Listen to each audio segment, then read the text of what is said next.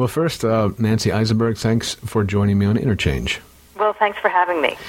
Before we get into the nitty-gritty, though, let me ask you to put the record straight on that Broadway juggernaut Hamilton, a myth, like it's a myth-making or a myth-sustaining apparatus if there ever was one right now. Yes, it is. And I think what we have to realize is that there's nothing new there. Every generation reinvents the founders to look like themselves, to sound like themselves, to really, I mean, what Hamilton is really about, it's a social commentary on our current political environment. Several people have said this is the musical for the age of Obama.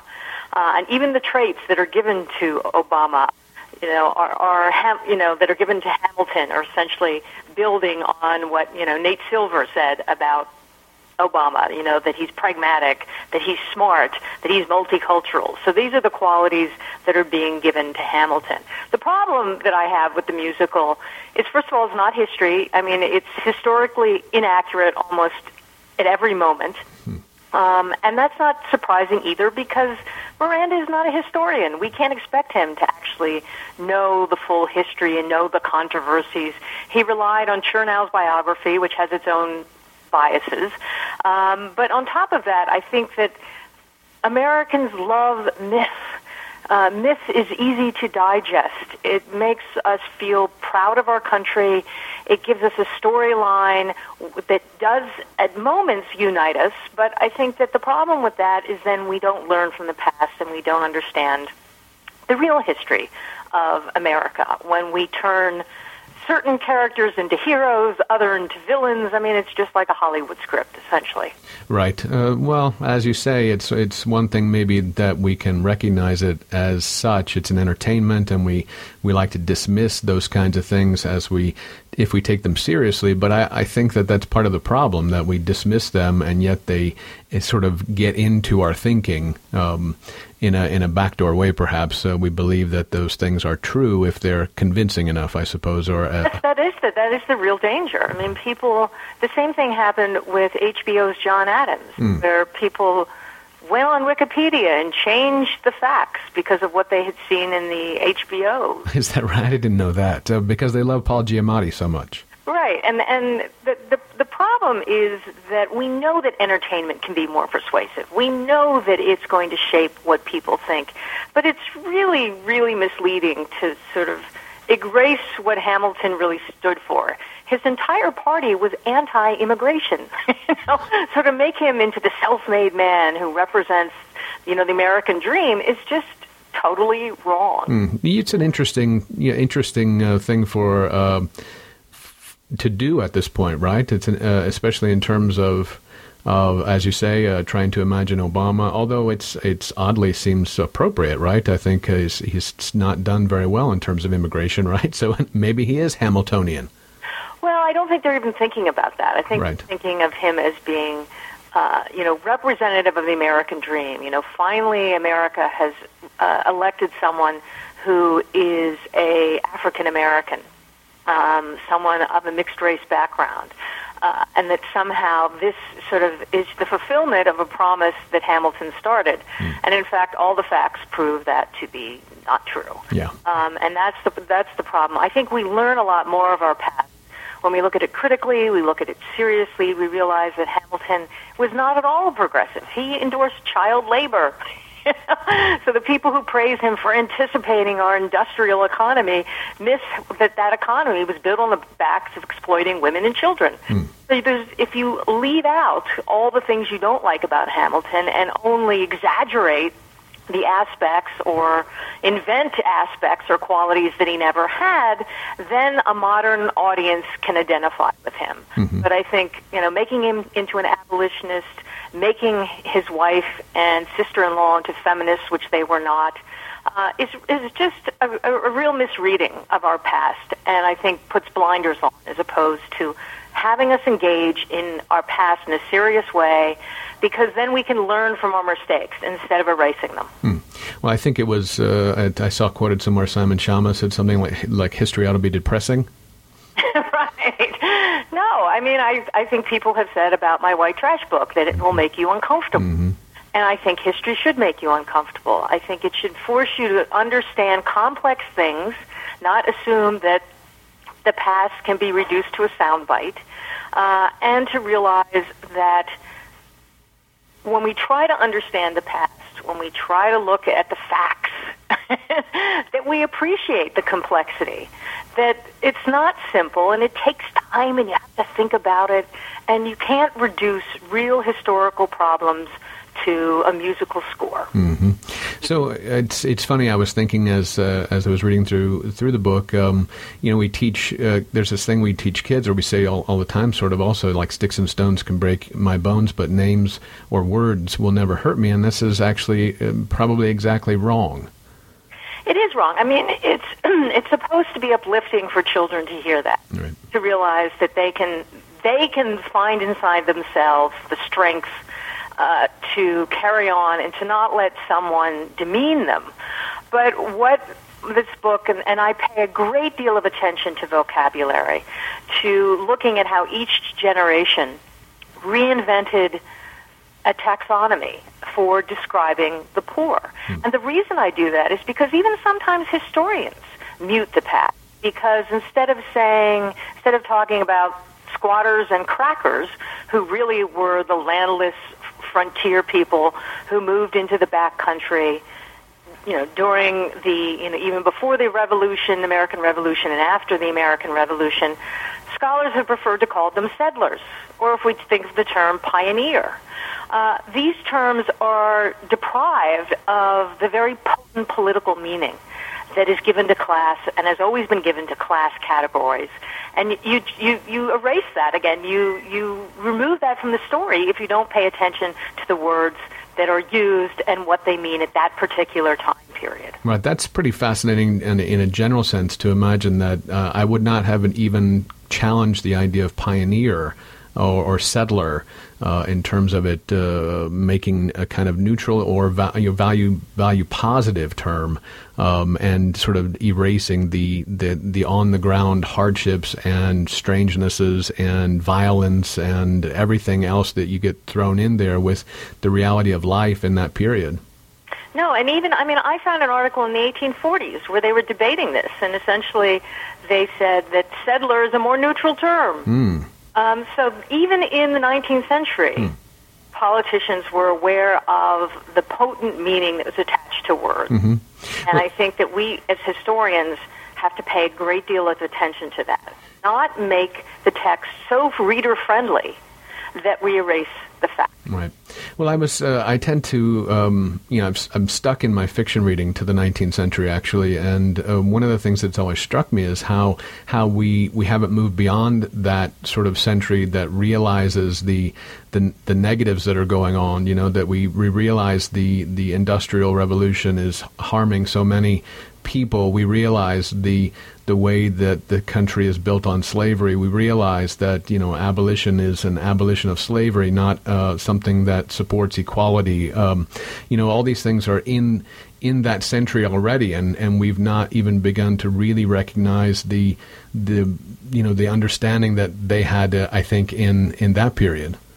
No, I think because we know history is a contested medium. Not only do we have the popularizers, the people who invent myths, who try to rewrite the past in a more favorable way, a way that can be celebrated, and that's unfortunately tends to be the case with popular and public history.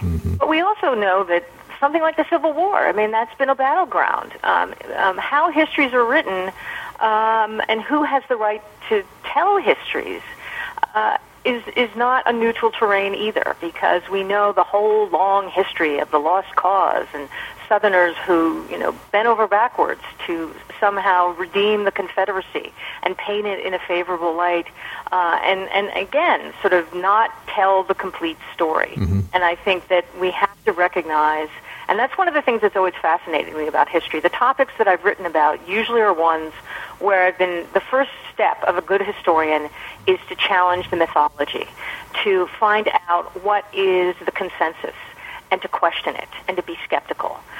Because when the story is too neatly tied together, it usually is wrong.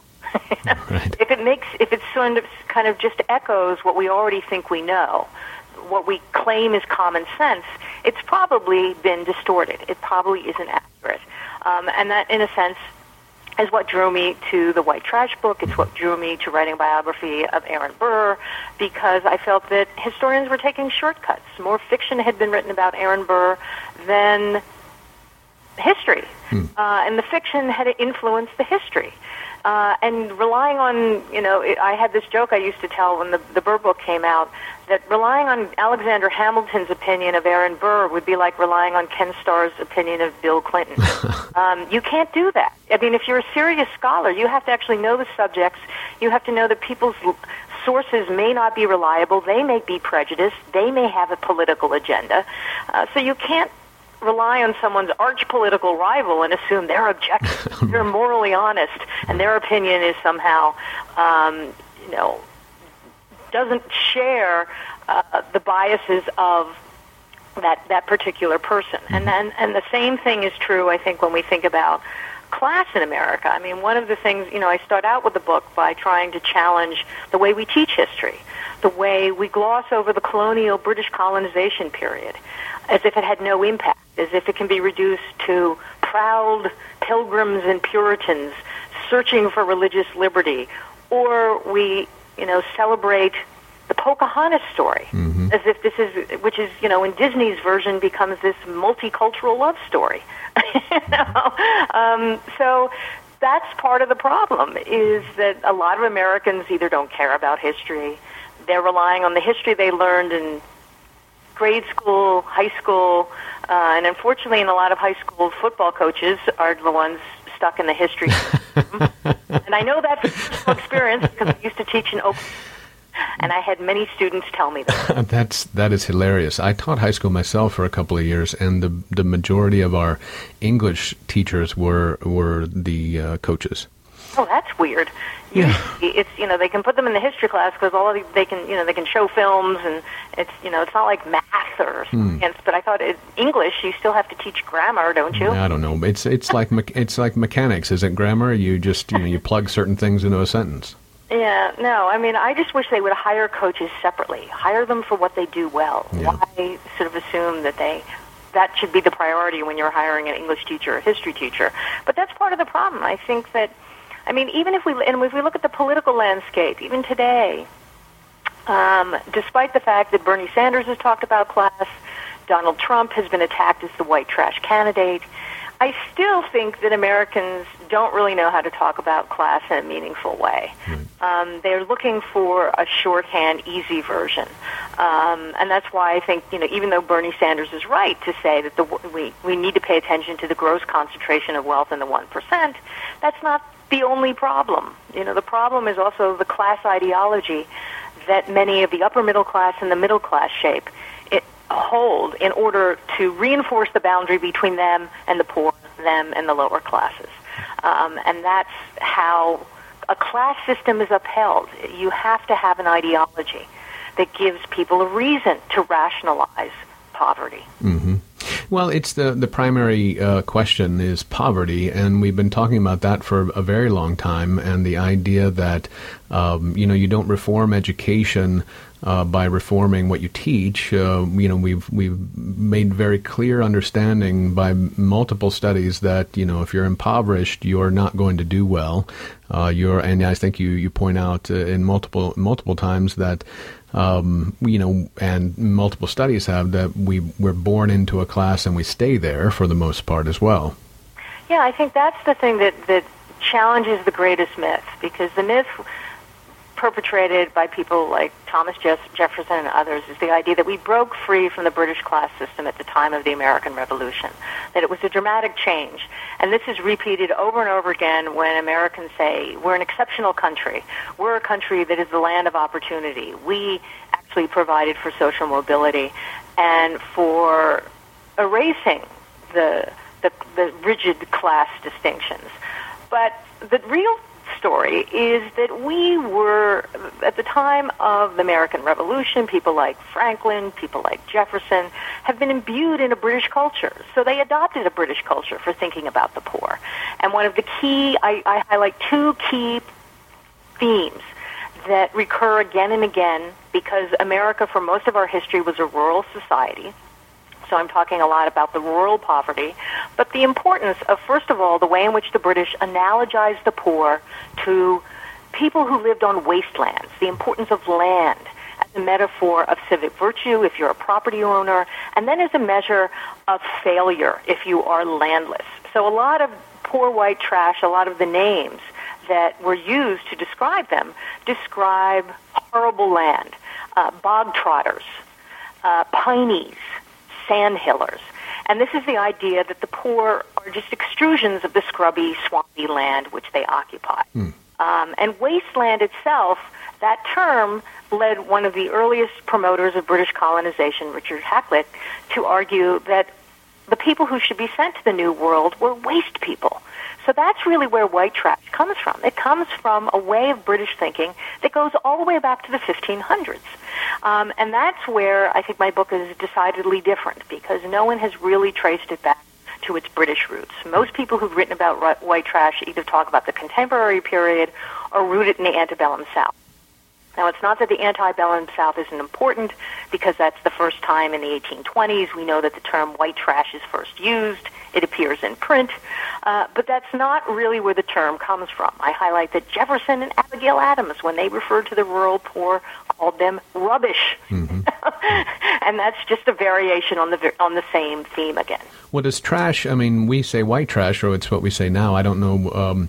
When you're talking about waste people and rubbish and the various other nasty things that people are called, one is offscourings, which is like fecal matter or something like that. And the worst. Thanks to the Elizabethans for that. But then, as I said, that was also a favorite term of Jefferson Davis. Well, it's a fun one. Right. The Union force and Northerners. Right. So it doesn't disappear in the 1500s. Well, let me ask if there's there seems to be, and maybe you can correct me because maybe I'm mixing my histories here, but is there any relation to like the enclosure laws in the time in Britain as well, that this is kind of all cohering around this way in which we take people, or at least in Britain, where there's this like a kind of land grab there where all of a sudden people who were living a particular way are now renters, and then they're shoved off into to become soldiers and move to the town and things like that in that area? Yeah, you can find important parallels. I mean, what the group that the British despised the most were vagrants. And these are the mobile poor. And again, when you think about the transition that's created by land enclosure, forcing people off the land, that obviously increased the number of vagrants. And just as like I talk about, early North Carolina, and the way in which they are closely identified with the Dismal Swamp. Again, the way in which the land defines the bog trotters and defines the poor in North Carolina in the 18th century. You find a similar group of people who are seen as, vagrants, living on the worst land as squatters, essentially, because they have no place else to live. So that idea of the mobile poor is another consistent theme. So we have one that associates them with waste and trash. Another theme is this idea of the mobile poor who are seen as outside the economy, not having a stake in the economy. And that's essentially what gets attached to the terms squatters and crackers. They are actually seen as people who are landless, who occupy land they don't own. They can be violent. They threaten people who have legitimate title to the land to get off land that they want to lay a claim to. And you also get that idea that I highlight that we don't understand about our own mythology, is that when Jefferson and Franklin, for example, talked about the promise of America, they focused on the size of the continent, and Tom Paine too. They were all talking about the future. What the future held would be conditioned by the vast land holdings in this large continent. So what they were really promising was horizontal mobility, not upward mobility. And what they argued is that essentially, if you're not making it in the original colonies and the states that they were turned into, then what you needed to do was, pack up and move west and migrate. And for Franklin, he made the argument that Western migration would reduce class tensions. He argued it would create a happy mediocrity. that somehow the extremes of wealth would disappear, that it were more likely to exist in an urban environment. But the problem with that is that he was wrong. The class system moved west. Large, powerful land speculators had access to the best land. They had the inside track to the land office. So land was never free. It was never open. I'm not even mentioning the fact that, the really darker inheritance from the British ideology is that they argued that the poor were kind of the first wave of migration, because then they would be the ones who would have to fight and deal with the Native Americans. And if they got killed off, nobody really cared. So they were kind of the first wave. And then the next wave, the more sophisticated commercial farmers would move in.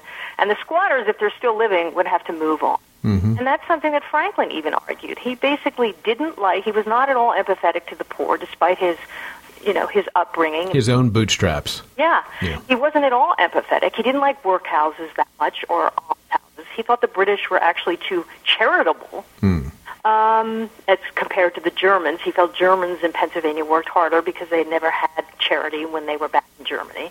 But then he went on and said that the solution is people move west, and he said the stronger will reproduce large families, and if they work hard, they'll succeed. But he was also said that if they don't succeed, they had two options: move on or starve. That's essentially was his idea of how you deal with the problem of poverty. It should be the new motto for the country. Yeah. Move on or starve.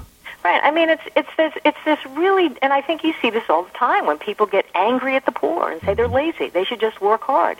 And you've had many American politicians who basically have said if they're not starving, they're not really suffering. And I think this is the problem when we fail to understand that, first of all, our economy doesn't create jobs for everyone. They don't exist.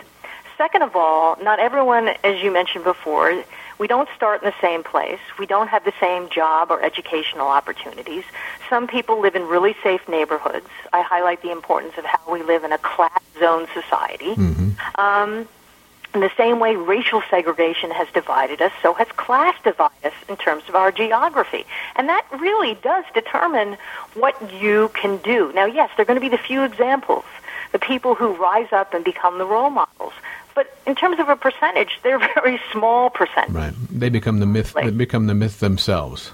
Right. Yeah, exactly. Representatives of the myth. The interesting thing about the idea of the mobile poor as well, it struck me that this was the problem with the remnants of the indigenous culture, the native mobility as well, the people who didn't buy land, didn't think you could buy land, and the government itself had to figure out a way to make them homeowners in some sense, or so they would be tied to the economy, as you were saying. Yeah, I mean, from the very beginning, I highlight this in the very first chapter. When the British looked at native peoples, they didn't understand their economy. They didn't understand the way they looked at geography and the land. And, of course, what did they immediately do? They saw Native Americans as nomads, as vagrants. And, therefore, they used that argument. That argument was one of the fundamental arguments that they used to justify taking land away from Native Americans, because they didn't engage in the proper use, the productive use of land, which meant you had to do it the English way. You had to build fences, you had to stay on one tract of land, you had to get title to that land, you had to secure sovereignty to that land. Even for the Puritans, for example, you had to have cattle on that land to prove that you were a true homeowner and you knew how to use the land and make it productive. And so it's not surprising that many early colonists viewed North America in general as a wasteland, as a terror waste. And they didn't, it was a way to justify arguing that native peoples had no legitimate claim to the land. This fundamental assumption, and what I'm trying to highlight, this isn't at all surprising. Of course, they're going to look at Native American peoples through the lens of their own British experience. So who do they analogize them to? Vagrants. Well, you continue to sort of find these particular instances in the deep past, but a big part of the book is that these are this is the way we still operate in many ways. I think that trying to debunk some of these myths, I'm not sure that they'll matter. That's one of the things that we said. I think that the idea that these are not perfect people, they really aren't founding heroes, perhaps. They have, we know they're slave owners. Now that we know that they talk a particular way about people, you understand the class struggle there too, the classism of these particular individuals as well.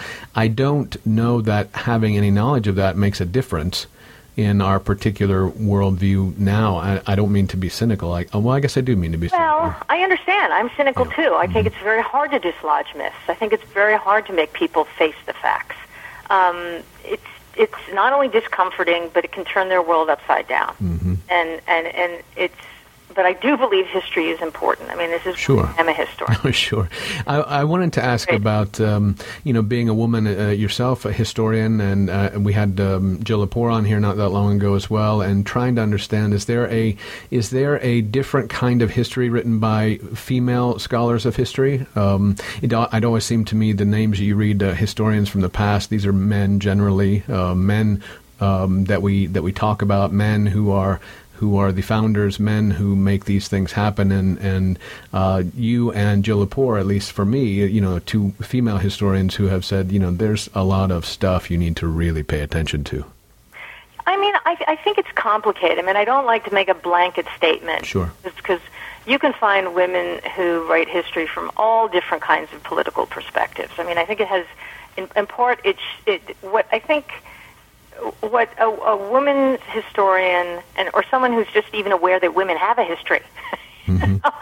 That's like a big leap. And the history profession itself has changed. History, tended to be more conservative.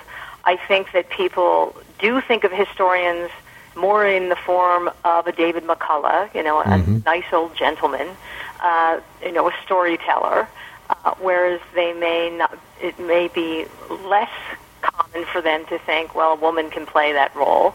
But part of the problem, I think, is that what a good historian should do is talk about things, focus on things that tend to be ignored. And I think that at times, if you've been written out of history, as a large majority of women were in telling the myths, for example, in talking about the founders, it will make you immediately wonder, well, that's not really my history. Mm-hmm. What's missing?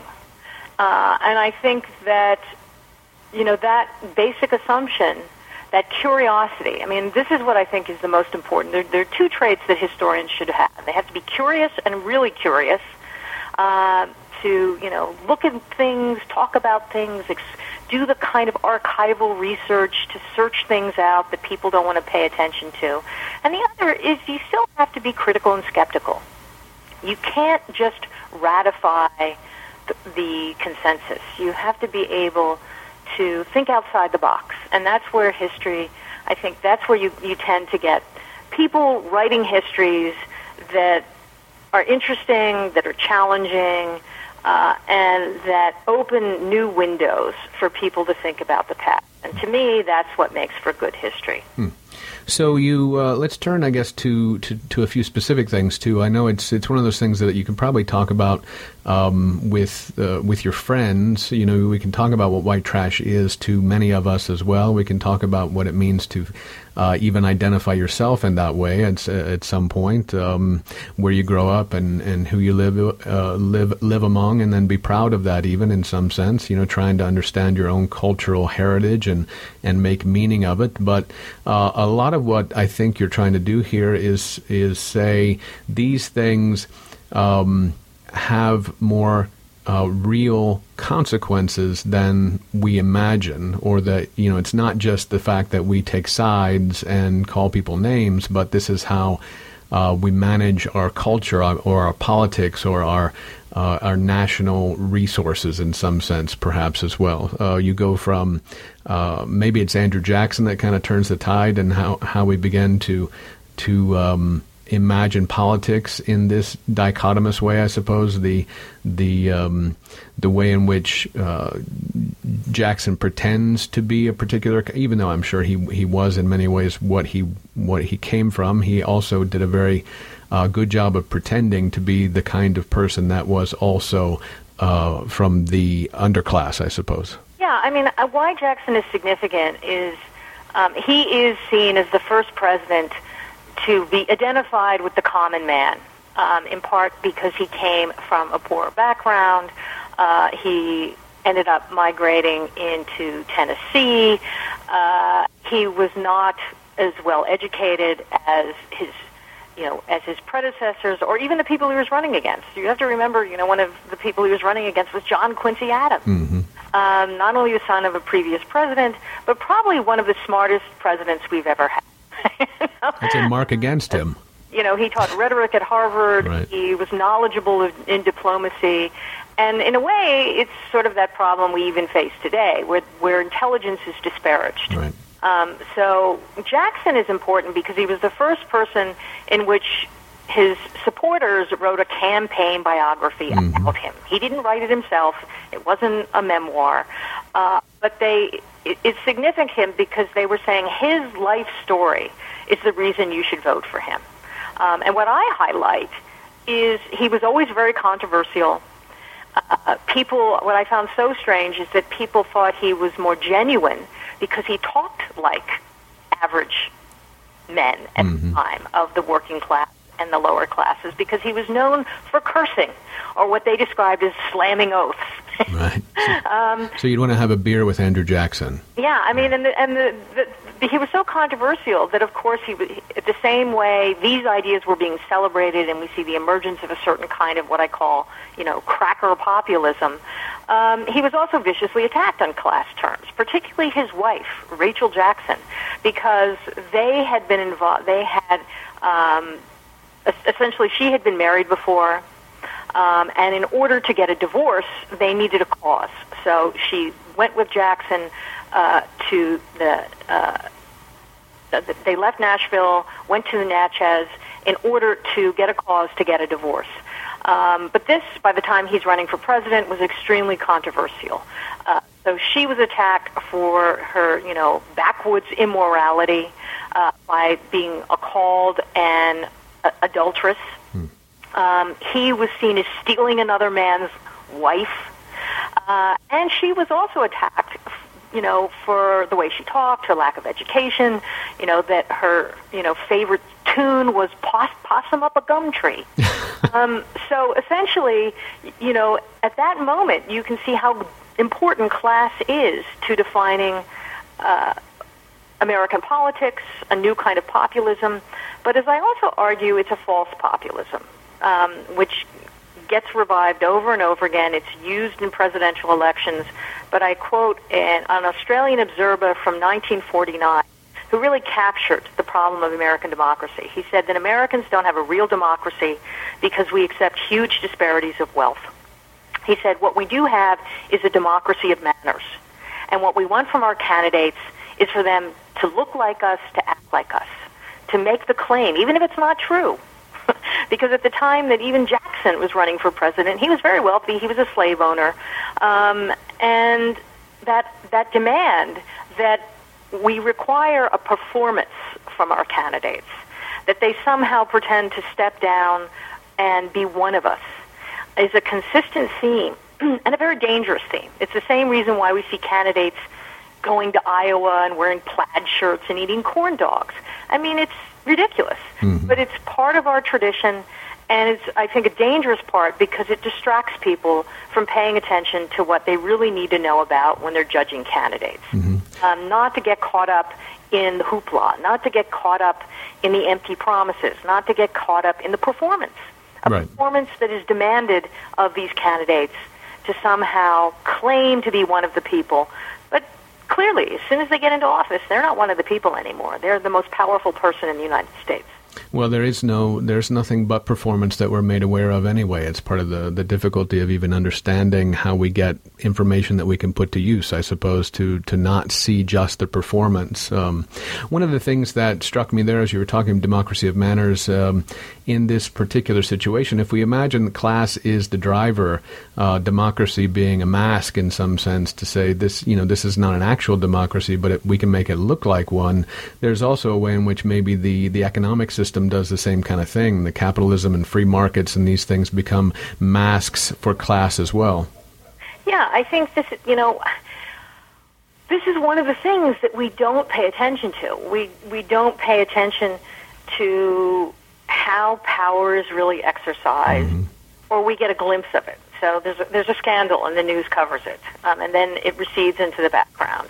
And I think that it is a problem when we revert to either thinking, well, American democracy is the greatest in the world, when in fact, throughout American history, there have been endless attempts to disenfranchise the majority of the population over and over and over again. The other problem is this idea, as you're talking about, the way if we just assume that the free market economy is magically going to open doors, what we forget is that at the same time it opened doors for one part of the population, it closes doors for other people. So who has privileges? Who has advantages that other people don't have? We don't have an equal playing field. And I think the myth of the promise of social mobility, the promise of hard work, the idea of that that this is the land of the American dream, does serve as a convenient mask because it erases power dynamics from the equation. Well, you do mention at some point, I think, too, in the chapter on eugenics, which I'd like to dive into. It's the thing that I think is probably most important. I think in terms of trying to understand how populations are looked at by people who are maybe what we might call pure white, in the sense that they are the ones in power or the ones who can exist in that wealthy space and landed space, or traditionally, in the Ivy League space, perhaps. I'm not sure. I guess I can continue to create tropes of those class markers, but there's a sense where the primary myth of individualism clashes against all of these things that we talk about. We don't live singly, and we are not individually able to manage our lives, and yet we continue to beat that horse over and over again. And it's interesting that it's something that we fault everyone for their lack of ability to manage their own lives. Yeah, I think it's the individualism is another myth that we tell ourselves. The idea that people imagine they do it on their own, and no one does it on their own. Right. I mean, even today, in 2015, sociologists have found the most important predictor of being successful in this country are the wealth and privileges that come from your parents and your ancestors. So we are very much shaped by the privilege that comes from the past and is passed from one generation to the next. And that's the importance of inheritance, heirs. This is, again, this British tradition. And we don't question that. We somehow say, oh, of course parents are going to do everything possible for their own children. Mm-hmm. But when we assume that that's the engine, that is going to divide us into classes and reinforce class lines. The other important thing that you're referring to with the eugenics movement, this again was my other big theme. I had the theme of wastelands. The other is breeding. Mm-hmm, breeding, right. It's an older rural idea where people like Thomas Jefferson sort of assumed that instead of rigid, politically enforced classes, he said, let nature define class. So it's about breeding, and he actually assumed that America would create a natural aristocracy because the best men would not just marry women for wealth, they would select women as mates who were attractive, who were smart, who were virtuous, and they would create, through nature, a natural aristocracy. But that idea, again, comes from the British, because the British were equally obsessed with pedigree, with lineage. Right. Even our current obsession with genealogy is an extension of that. And this is where eugenics comes from, because even before the eugenics movement begins to gain momentum in the late 19th and early 20th century, we already have people like Alabama's Daniel Hundley, who was the foremost defender of Southern society and wrote a book in 1860 where he said the South had 7 different classes, and he said at the top was an inherited aristocracy, descendants of royal cavalier blood. And then at the bottom, of course, he put white trash, who were heirs of the wretched poor dumped in the American colonies. So that idea of thinking of people as breeds reinforces the idea that you are born to your station. And that idea of animal husbandry focusing on breeding, reaches its fullest development with the eugenics movement. Mm-hmm. And what we forget about the eugenics movement, which I think is so important, we like to think, oh, that's something that the Nazis believed in. Well, in fact, eugenics, the leading promoters of eugenics were in the United States and Great Britain. And the Nazis built on our research, our pseudoscience. And it was widely endorsed by academics, scientists. The military used IQ testing during World War I. And, as I also highlight, it was endorsed by prominent politicians like Theodore Roosevelt. And I think this idea, this fear, was that we had to protect our pedigree. And pedigree wasn't only the pedigree in your family. Now it's the whole national stock that needed to be protected and preserved. So you get, in 1913, Roosevelt wrote to the head of the Eugenics Records Office and said, degenerates must not be permitted to reproduce their kind. And this wasn't just a small, little, minor movement. By 1931, 27 states had sterilization laws on the books, and eugenics courses were added to college curricula. So, and I, of course, highlight the important Supreme Court case in 1927, Buck v. Bell. And who is the person on trial but Carrie Buck? And she was chosen because she was the perfect specimen of white trash. And here's how she was described. She was described as one of the shiftless, ignorant, and worthless class of antisocial whites of the South. And this is the sort of, we can see the potential when we target a group, we rationalize and claim that they're permanently going to remain inferior. Nothing you can do can change that. Charity won't work. Giving them education is a waste of time. And then the alternatives that in this case developed was that they shouldn't be allowed to breed, that they essentially should be sterilized. And the largest group that was targeted for sterilization were poor white women. And there's also a racial dynamic to this as well, because the fear of many prominent elites, particularly in the South, and this is connected to the famous Virginia Integrity Act of 1924, because the Buck v. Bell case also came out of Virginia, was the idea that poor whites, because they were poor, were more likely to socialize with blacks, and they were also kind of the dangerous source for increasing, the mixing of the races. So these fears, the way in which we think about class, the way in which it takes on traits of, viewing classes as breeds, is very comparable to the way our racial thinking was perpetrated and well ingrained in the 19th century as well.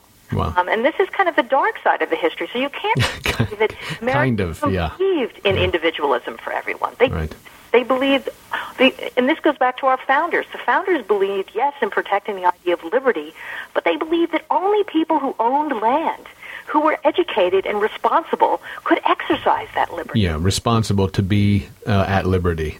Right. Well, let's go back to the Virginia law. Was that 1924 that you said?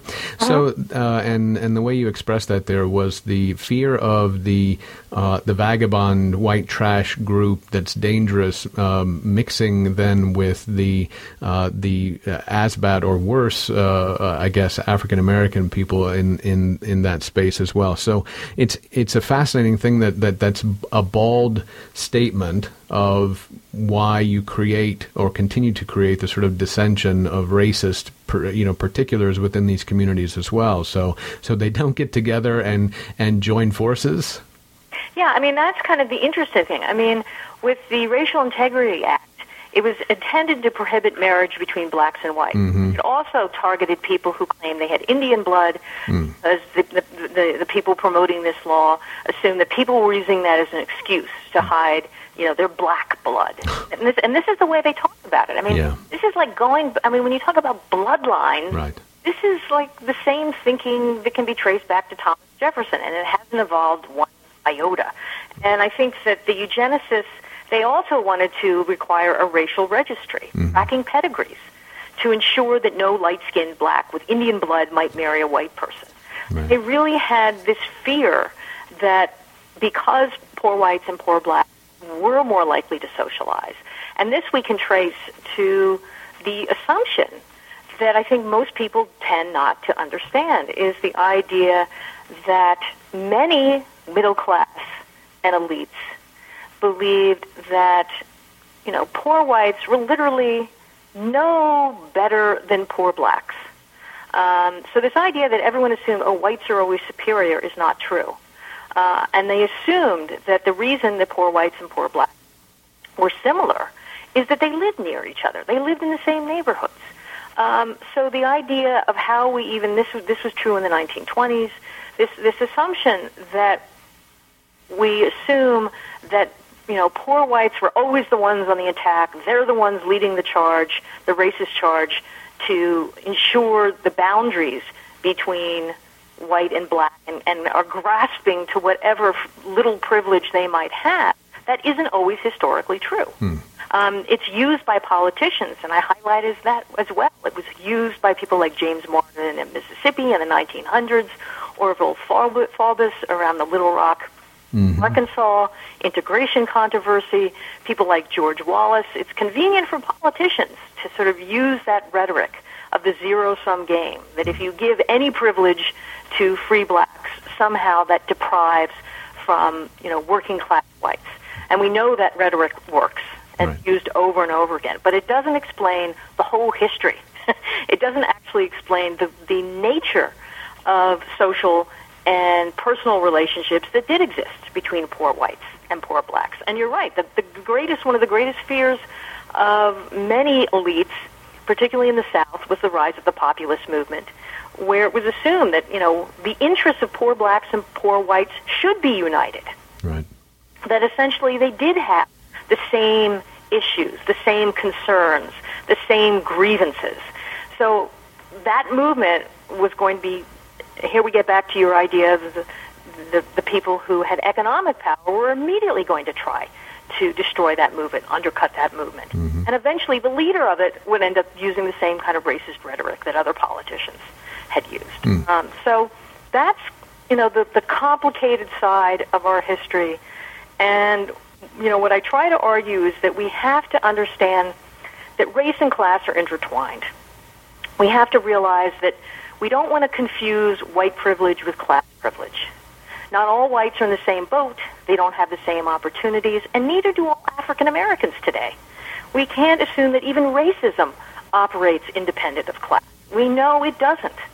So I think to fully understand the long and complicated history of race and class, we have to sort of look at them at each historical period and how they define people's real lives, their material conditions, how it shapes certain ideologies, how it can be exploited by politicians, and when there is pushback, when people do argue against these kinds of prejudices. But it's an unending battle. Yeah, to stick with a little bit the idea of breeding. It's one of those things that just always strikes me as such for lack of a better term, I'd say it was interesting. The idea that you look at the science that you can, and you mark Darwin in here as well, and you compare Darwin's talking about breeding to Jefferson's, and noting the various people that clearly have this sense that you can make people, excuse me, you can make people like you make horses or cattle. But this is, as we tie this into slavery, it's an interesting thing to think about too. Obviously, I think that enslaved peoples were also, I think, probably bred and experimented as breeding stock as well. Yeah, I highlight that a lot. That was a kind of dominant theme in the colonial period. One of the most important laws ever passed in the colonial period was a Virginia law of 1662, which basically said that you are a slave when your mother's a slave. So basically it's saying that your matrilineal lineage, your pedigree tracing back from your mother, and that also reinforced the idea that the child is being equally defined as a bastard because the father's identity is important. Reinforced, again, this idea of breeding. And clearly, people who had slaves into the 18th century referred to the children as breedlings. They referred to them and used the exact same language. And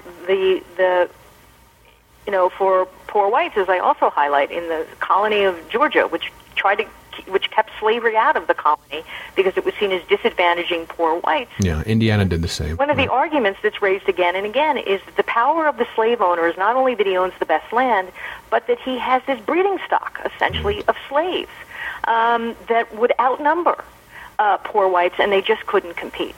So that language of breeding, yes, is a consistent theme that links both class and race in significant ways. And what I have tried to do is say that how it also shapes the class vocabulary. Many historians have highlighted the racial dynamic, but they've missed the class dynamic. It is a hard thing to realize. I think that a lot of these things are visual markers too, that we I suppose it's a common understanding now of the brain that it kind of operates on its own, at least initially, right? And so how you grow up and the world you live in, and if you take that experience elsewhere, you tend to take that experience in your thinking with you, and you tend to respond out of that environmental education. So I was thinking this is a difficult thing as these are visual markers. You mark, I think, in particular, the physical appearance of many that we term white trash or some other disparaging term. They're undernourished, or I think there's a section in your book on a hookworm clan or something like that. Yes. Yeah, I mean, you're exactly right. I mean, one of the points I make is class is not just about wealth and occupation. It's, as we've seen, it's about pedigree and breeding. It's about appearance. Mm-hmm. It's about the way you dress. It's about the way you talk. I mean, have we forgotten My Fair Lady? Mm-hmm. We immediately judge people unconsciously when we look at them and we size them up. Why do we refer to the nouveau riche? Because these are people who've moved up the social ladder. That's not celebrating upward mobility. That's saying these people don't belong here. Right. They don't know the unspoken rules of how you're supposed to behave when you move into the upper middle class or the elite classes. That's the basic message of the Clampetts. Yes. I mean, if you think that whole sort of television show was about accentuating the way in which the Clampetts didn't belong in Hollywood. Mm-hmm. And as one, I highlight what I thought was an amazing article that was written in 1963 by Hal Humphreys of the Los Angeles Times, where he said the Clampetts proved that Americans are very class conscious, because essentially every episode was about the wealthy banker and his family, his snobby wife and his effete son were always getting into tangles with the Clampetts. And the point of the message was to say, well, we don't want to be like the snobs or the slobs. We are going to be in the middle, and we're superior, and therefore we can laugh at these clownish people and their class deficiencies. But that's the dark side, because I think that that's the thing I'm trying to get at, is the way in which class operates as an ideology, where you always are comparing yourself to someone else. And you're always trying to say, you're better, you're superior. Right. And I think even in the contemporary movement, where I talk about the recovering of redneck roots, when from the 70s onwards, Americans decided that middle-class life was boring, everybody wanted to find an authentic, their authentic roots. So you have Alex Haley's roots, you have people celebrating the Jewish ghetto, and then, of course, you have the rediscovery of the redneck in the hills, which becomes very much identified with NASCAR. Right. This raw masculine energy. And this is an older theme. This actually even goes back to Theodore Roosevelt and the strenuous life. There are always these moments in American politics where we think we've become too effeminate. Mm-hmm. So we have to rediscover some authentic masculinity, and this is what the redneck became a symbol of. But that's, again, a myth. Right. The same way we want to look into the past and find our heritage, we're only going to look and find what we think is the best trait. We're going to, again, erase all the qualities that we maybe don't want to remember about our ancestors or our relatives. Mm-hmm. And this is sort of a reinvention of the wheel, but it's another way of how Americans tend to avoid the class problem and look for a story that somehow celebrates inclusion, but at the same time, it doesn't really celebrate inclusion. Right.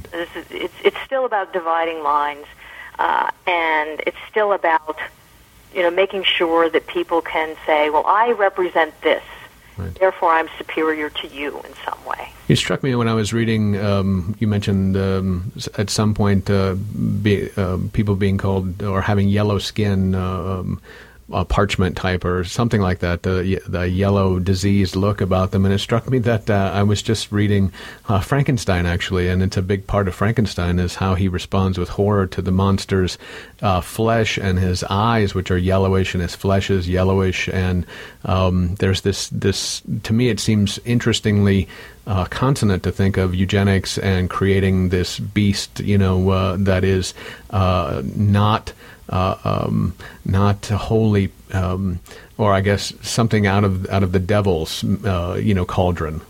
Yeah, I mean the tallow skin is really important. It really, it actually is associated with some squatters and crackers. There's descriptions of their brood of yellow children, but it becomes really emphasized by the antebellum period, particularly the 1840s, and it's identified, their skin color is compared to candle wax, it's tallow, and this idea of being not quite white. And this is when white trash are begin to seen as a curious species, no different than the way in which, the Chinese were seen as exotic, or Native Americans. So skin color, this is another example. The same way we know that race is defined by skin color, it even is applied and used to talk about poor white. Mm-hmm. And of course, the cause of that, when it's first being identified, people don't understand the diseases that the poor suffer from. And you mentioned them earlier, these really horrible diseases of pellagra and hookworm. And hookworm has to be the most horrible disease possible, and people should read about that and realize why it was incredibly dangerous to walk around barefoot. Our happy ideas of the boy on the hills and Tom Sawyer, dangerous Huck Finn, when you don't have proper sanitation. Right. That's where hookworm came from. And it isn't until the early 20th century they begin to address the disease and try to cure the disease, and that is why you have that famous photograph from the Rockefeller Foundation of the 10,000 hookworm family who are seen as being saved from hookworm. But the key thing is hookworm and pellagra were also called the lazy diseases. So this reinforces the idea that, these diseased people, that laziness itself, and this is what eugenicists believe. They believe that prostitution, that laziness was something that was an inherited trait. It's just fascinating. It's just so, but it's so consistent and so continuing, right? It's not like we've moved anywhere different from this particular perspective, as far as I can tell. Well, I think when again today, when we either say that the poor, and there are people, unfortunately, I think one of them I quote in my book, who says that essentially the poor should be willing, as I said, to starve a little. Or that if you're not working hard enough, it's your fault that you're not getting ahead. Right. Well, you pointed this out. Or when we say that the promise of the American dream is available to all. Right. Not. So we're still trapped in this idea of dismissing the poor, blaming the poor, and failing to recognize that the most important thing for often determining our success, and this is a quote that I particularly like because I think it's really powerful, is from the 1962 landmark study on poverty. This is The Other America by Michael Harrington. Mm-hmm. And he captured the devastating reality. And one of the things I also highlight is how children are such an important symbol of class standing. But he highlighted the reality. He said, the poor were where they are because, quote, they made the mistake of being born to the wrong parents. Right. And that gets at the heart of the problem. Right. When we don't acknowledge the privilege that middle class and upper middle class people have, when they are given, whether it's wealth, education, and one of the studies I also cite, which is really remarkable, is that in the United States today, the middle and upper middle class give almost, on average, 50% of their wealth to their children. Whereas in other countries where they provide more social services, Sweden and Denmark, they give closer to 25%, 20%. And this is a perfect example. We are replicating by making it all about inheritance, Right. the old world aristocracies. Whereas these countries that people want to disparage and say, oh, they're promoting socialism, in fact have more social mobility than we do. Because it's not all dependent on the wealth of your parents. Where you come from, yeah. Well, can we also approach any of this if we consider what I think is another kind of maybe it's peculiarly American is the sort of rise of the con man as like some great hope that we seem peculiarly well, I won't use that word again. We seem particularly, almost as hard that word, susceptible to the con and the grift in this country. Is there any link there? Yeah, I think that again goes back to the idea of the democracy of manners. I think that when we want a performance, we want people to put on a show and pretend to be one of us, then we're not really listening to what they're saying. We're not asking them what their policies are. And I do think that even if you take that outside of politics, if you talk about how con men, this idea of how you can, pretend to play a role, and we know the famous stories that of people who, pretended to be a doctor and got away with it. I think part of that is this other side of how we think about class identity. If we think about how class identity is something that's learned, that it's measured by the way you dress, by the way you talk, by the way you carry yourself, your gestures. These are things that can be learned, and therefore a con man can master them. Mm-hmm.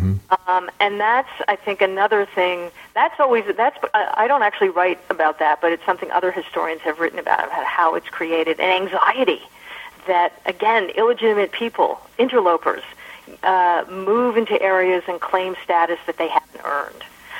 But the other problem with that, it may be the best example of social mobility, because the other side is, well, why haven't they earned it? Because they didn't inherit it from their parents? Because they weren't born to wealth and power?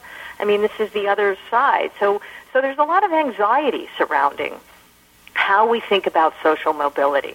We don't, as I say, Americans have a tough time with real equality. We like abstract equality.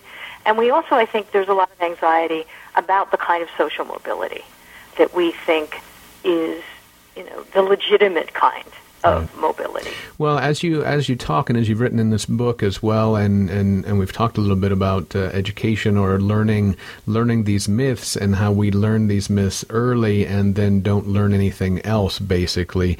It's one of those things where you want this book or you want the particulars in this book to be things that we talk about and read about in our schools.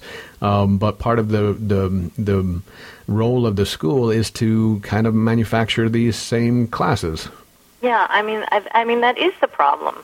That we, in most schools, they don't even require very much history to begin with. Mm-hmm. Well, the coach is teaching it, as you say. What? But you said the coach was teaching it, so yeah. So this problem of people not valuing history, right. And I think we have a bigger problem today where it's become so easy to not even care about truth anymore. It reminds me of Stephen Colbert when he talks about truthiness. Right. That we assume it's all about opinion. Everybody has an opinion. Well, it's not true. In fact, some people have informed opinions, which are based on real data and real facts. But this is where I see the news media as creating this really debasing of intelligence, debasing of knowledge that doesn't really help anybody. And it opens the door for, like, con men, for people who can pretend to be talking the truth, pretend to be standing for something, but when you scratch the surface, you realize that there's nothing behind it, that there is no substance, there are no facts.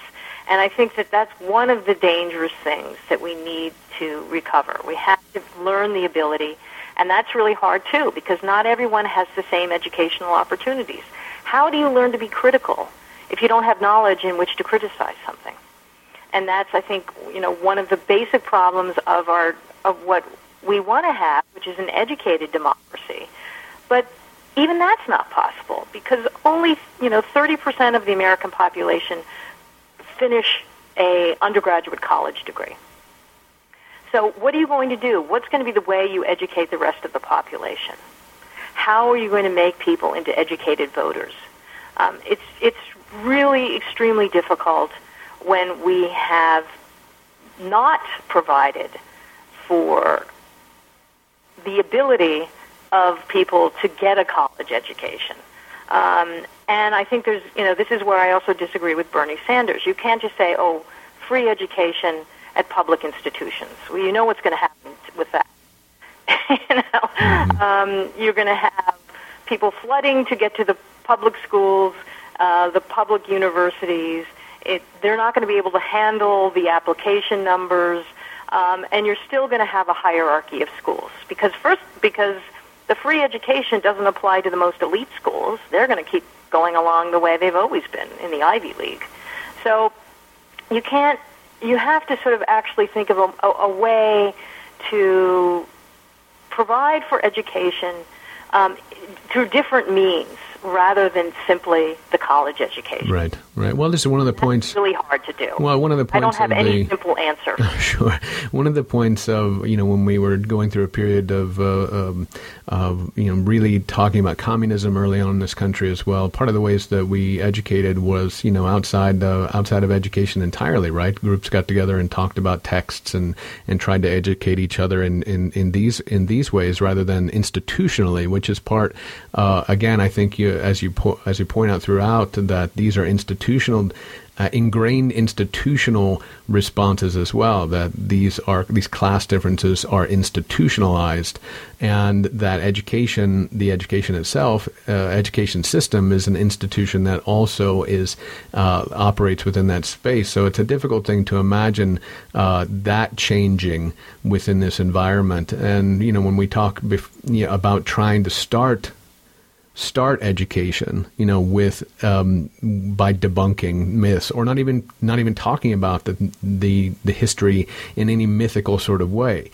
So we know the truth of George Washington doesn't need to be the myth; it needs to be the facts that we know about him and his work, or his slave owning, and not about his teeth or about a fake tree, or So right. These are the things you need to have kids who will immediately at age 7, call BS on things.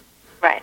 No, and I think, we do have adult education, but it's always voluntary. Right. And even if you tried to include education, let's say if it was required when you hired someone that you had ongoing educational seminars and you had academics come in and give talks. Again, private business interests would maybe be editing who could talk and what they could talk about. Sure. So that's part of the problem. We think that the private sector can do it all. It can't. Right. And finding a way to educate people in more creative ways, a way that they'll see that this knowledge serves a purpose to them, not that it's just a luxury, not just a dilettantish activity, but there's a purpose to it, is also something that we need to recover, because I think we have this whole strain of anti-intellectuals in this country. Right. It's somehow, and this isn't, it's true, some intellectuals do just talk to one another. But that's just, again, you can't dismiss a whole group of people and say they all think alike and they all have one agenda.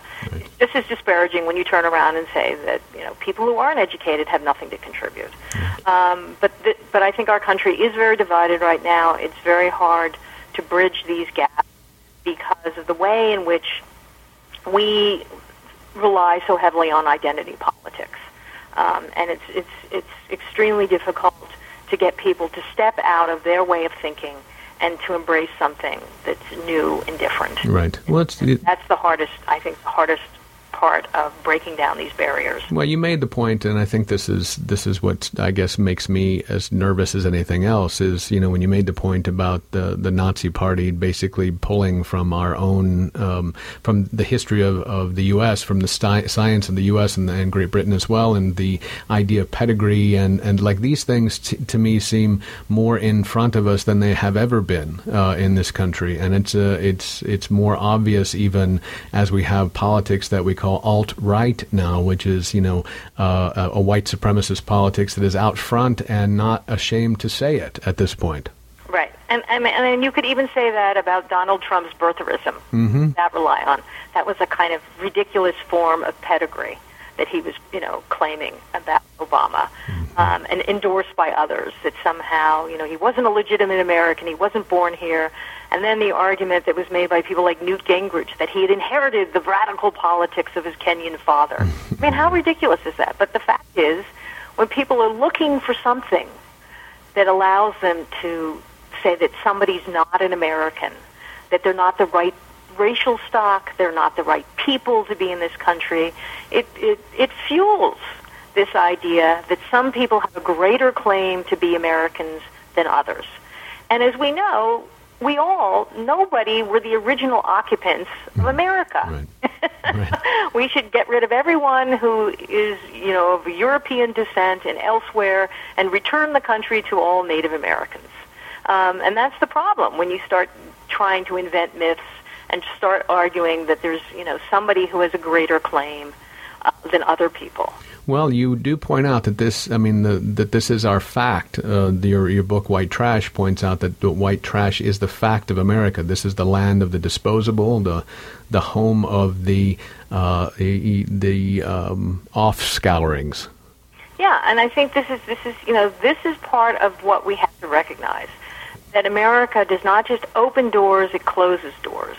We've had more downward mobility than upward mobility. Our country, throughout its history, has been racked by depressions, by panics. And that's why I always highlight the Great Depression as that chapter we see where, for the first time, Americans are taking a much more sensitive and complicated way to talk about class. And why? Because in 1932, 20% of the population are out of work. You can't suddenly blame the individual for not having a job. And I think that's why we have this moment where suddenly people are much more empathetic to poor white tenant farmers. And they begin to realize that the possibility that the economy does shape your opportunities, right, that those opportunities are not equal across the board, and that even for things beyond your control, it also undermines that whole idea of individual agency, that you may want to work hard, you may be smart, you may be talented, but there's just no job for you. Right. Suddenly that makes people realize that maybe they shouldn't be so easy, it shouldn't be so easy to dismiss other people who've had bad luck, right, who've had misfortune, who haven't been given certain privileges such as educational opportunities. Right. You say, but that didn't stay with us, though, right? That's right. That's the part of the problem is you can. You do have that interesting, post-World War II moment where, for the very first time, America has a more stable middle class, and why? Not because of the free market, but because of the federal government. By the GI Bill providing education, by the federal government for the first time, insuring home mortgages so people can buy homes, people can invest in businesses. So that idea that, that is kind of an interesting moment, which I highlight, where we see there is more of an embrace of understanding and appreciating, lifting people up, and having a middle class. But even then, I highlight it's not perfect, because with suburbia, we have what we still do today. We think home ownership is the key measure of being in the middle class. But then what happens at the same time? We have the rise of trailer parks. And we have the reinvention of the mobile poor. Just like vagrants, this time it's a home on wheels. Right. And trailer parks are located in the worst parts of the cities, on the margins. Right. You have second-hand, third-hand trailers being sold, and as sociologists begin to describe hillbilly havens. So even when America does have a kind of more stable middle class, we don't even at that moment completely we don't achieve what Richard Nixon claimed we achieved in 1959, a classless society. Well, you make the point continually that these are. Poverty is constructed in possibly the same way whiteness is constructed. Well, I think. Oops. Was that you? Yeah. Okay, that's okay. So, I got scared there for a second.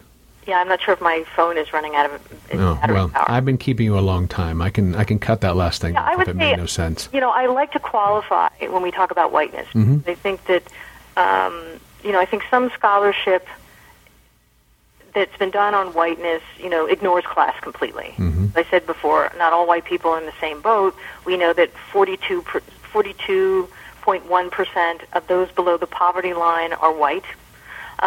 So we have this problem. I mean, I think it was in an interview I did yesterday where the person was highlighting a journalist's response about somehow we have to choose whether it's race or class, which is the most important variable. And that's crazy. Mm-hmm. We have to understand both of these conditions, both of these variables, to understand the past or the present. And we have to understand that whiteness, I think, has been used by elites to make certain claims about being in power. There's no doubt about that. But the same people who are the elites, and that's why I always go back to the Southern planters, who thought they were royal Cavalier blood, they also looked down on poor whites and thought they were more worthless than slaves, because poor whites didn't even work. They were just parasites. They were waste. Yeah, they were not economically viable. So that's the problem we have. Who has the claim to whiteness can be reinforced by class power, but when we analyze that, we have to realize that it's the class power makes that possible. It's not available to all white people in the United States, either historically or here and now in 2016. Well, so you stress that the power the lower class white person gets is from not being black. Well, it's very mixed. I mean, I think that's why it gets complicated. Mm-hmm. There is, again, a political ideology during the Confederacy. They made that argument. They claimed that if slavery was abolished, that would lower the status of poor whites. But in fact, the status of poor whites was already at the bottom. So that was a way to convince them to support the Confederacy. It wasn't actually based on actual social conditions. And that's the problem we always have. I think we have to distinguish when is it rhetoric, when is it an ideology, the way we talk about race or the way we talk about whiteness. And then does that really match up to people's actual social conditions, which usually don't match up with the ideology, because ideologies are supposed to mask those problems. Right. And I think that's what I really think people have to understand, that we have to understand our economic divisions, our class divisions, the way they can reinforce racial divisions, but the way they also can be shifted and changed due to economic changes, cultural changes, and they're also very much always wrapped up in political ideology. Mm-hmm. And we can't pick one variable on the other and say, that says it all. That's all we need to know about. Mm-hmm. That's the ultimate form of oppression. The world doesn't operate that way. Right. People in power will use whatever is necessary right. to oppress people. They're not just going to say, I'm going to limit myself to this one category. Right. Well, Nancy Isenberg, if you had to, is there one particular villain that stands out in this history? As we talked before, we've got founding fathers. We tend to make heroes. We've turned Hamilton into a hero that he wasn't. And is there a villain that you want people to be aware of? I mean, I wondered. I don't like to say because I don't believe in that. I think that nobody's life is perfect. Mm-hmm. I think there are key people in this book who people will find disturbing, like James Vardaman. Mm-hmm. And, I do highlight the really horrifying novel and movie Deliverance. I think is really disturbing for a variety of different reasons. Does that make James Dickey a villain? Well, I think I write about him. He has a very, very odd past. He had a problem telling the truth, which is something his son wrote about, and he invented a past for himself.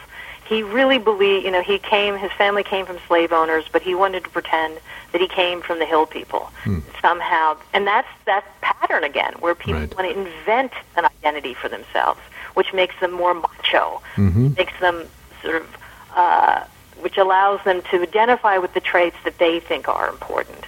But I still don't want to say he's a villain, because I think it reflects his own complex psychology. Mm-hmm. And the fact that he did this is what I like to say. It gets back to the point I made. We're not all individual actors. People draw from cultural ideas, cultural resources, both consciously and unconsciously, when they choose to say something, to write something, to perpetuate an ideology. We need to critique it. We need to see its flaws. But let's not divide the world into heroes and villains, because I don't think that gets us very far. Sure. Well, I agree with that. However, I think a lot of people have far more influence than other people, and so in my Right. yeah my reason to say villain, I think, has more to do with that. The fact that we can all acknowledge that people have their own problems, but many of us, many people in particular, have far more ability to influence life for the rest of us. No, I think that's true. I mean, people in power, people who have cultural power, whether it's presidential candidates, whether it's people in political office, whether it is people who produce cultural texts, best-selling books or novels, or the news media. Yes, they have a lot more influence than the average individual because they're trying to shape the way people, they're trying to influence people. And that's why I think we have to, why we need that ability to be skeptical. Right. And not sort of assume that just because someone who's famous says something that it's right. And that when someone does say something, you have to kind of do your own research and figure out, well, is this even true? Did this even happen? And it gets back to my other point, that we have to kind of value facts again. Right. And not assume that everybody is speaking from a position of knowledge or in an informed position. That's what I wish people would do, instead of simply liking a candidate because they satisfy some psychological need or satisfy some mythic way they want to imagine how the world really operates. But Nancy, I've got 2 tickets to Hamilton. They cost me $2,000. I got to believe in that thing. Yeah, that's crazy. I don't really. Anyone who's listening would pay that kind of money. And that's, I think, the other, and many critics have said this, the other problem of Hamilton is that who's really going to see it? Yeah. It's not the wide swath of America. And No. Someone who teaches in Louisiana, do you think people in Louisiana care about Hamilton? No. No. Right. Right. And I think, you could do a very nice class analysis of who actually goes to Hamilton, who likes the play, and why they like the play. Yeah. Yeah. It's certainly not all of America, Right. middle America, who are rallying around Hamilton. And that's, it may change if it's actually made into a movie. Then it would be like true. 1776. Well, I'll let that be the last word. Nancy Isenberg, thanks so much for taking so much time with me today. I really appreciate it. Well, it was nice talking to you.